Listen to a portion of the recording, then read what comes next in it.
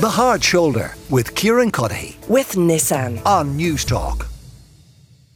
Now today marks international or national? I think international. International Unfriend Day. Jess Kelly, our technology correspondent, is going to explain exactly what that is. It's a really, really important day on the calendar. This is something that Jimmy Kimmel, who's a late night host in the US, came up with. I think it was back in 2017. And it's a day where we're encouraged to take stock of who are our, air quotes, friends and followers on our different social media platforms. And he's encouraging all of us to use this day to take stock of who you're engaging with in the online space and take action if you don't want those people to follow you. So go through and do a cull. Is that what you do? Do you cull people? Do I? Yeah, 100%. It's actually... Jess, that's very cold and callous. Have you met me? That's all about me. But I think it's an important thing to do. I did this thing in January of this year where I went through my Facebook and I got rid of anyone that I hadn't spoken to in the last 12 months. I don't need to know what the girl I sat beside in summer camp in 1994, I don't need to know what she's up to now. Is that not the point of Facebook? Is the point of Facebook not to... I'd be better off, in my mind, I'd be better off unfriending the people I do actually speak to and still following that girl I sat beside in 1994. Do you care? I kind of like perving on them a little bit to find out where they are in the world and what's going on. You see, I think that's just the difference. I just don't care. What I find is I spend a lot of time online. I like being online, particularly Instagram. I love Instagram. But there's so much noise and clutter. And I just don't have the headspace to care if somebody that I don't engage with is doing something dull and boring. Are you not worried you'll offend people? Don't care. 100% don't care. Again, I spend so much of my time... Yeah, I don't think we're friends on Facebook, but anyway, I spend so much time online. I've kind of made the effort to curate the space a bit more. I think I spoke to you about this a few years ago. I was getting kind of overwhelmed by the amount of stuff online. That fear of missing out, always looking at what other people were up to, that comparison. And I realised it's just not healthy. So now I only follow people I actually want to engage with or I'm genuinely...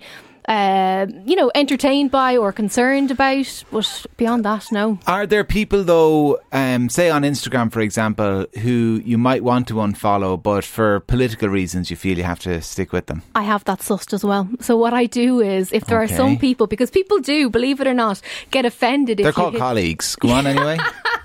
If you hit the unfollow button, they'll get very upset and there could be a weird confrontation at a Christmas party. So what I do is I just unmute.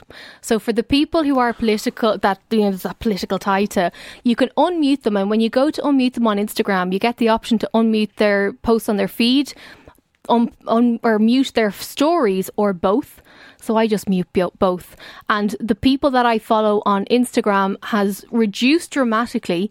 And then I have, I'd say about half the people I follow muted. No offence to everybody I'm following. And so they don't realise that they're muted. They're putting up all this sick content and they think, I wonder will Jess Kelly be impressed? But you're not even seeing it. That's the point. She's not impressed and she's not seeing it. What about on Twitter? I guess this is the platform du jour, the one we all talk about at the moment. Are you a unfollower or a blocker or a muter? Okay, this has evolved in the last number of weeks. Right. I used to be, if someone said something to me that I didn't like, I would mute them because I wouldn't want to give them the satisfaction of knowing that it got to me, so I'd block them. And again, you can clearly tell I've got too much time on my hands, that I have strategies for all these things. However, now I'm just blocking because I don't care anymore. If you're someone who's posting up content that makes me roll my eyes, or that I almost go, and I know everybody does it, so don't pretend you don't. You know the content that you almost go to screenshot to send to your friends to bitch about them in a WhatsApp group? Not doing that anymore. I'm just removing it from my feed, taking it out. Elon Musk said when he bought Twitter, he didn't want it to become a free-for-all hellscape. And when he said that, it made me realise we, the users, actually have a bit of control as to who and what we're engaging with and what we're seeing online. To a certain extent, obviously you can't just create this perfect little echo chamber for yourself.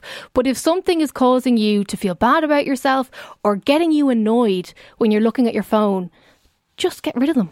I never had you pegged for such a nihilist.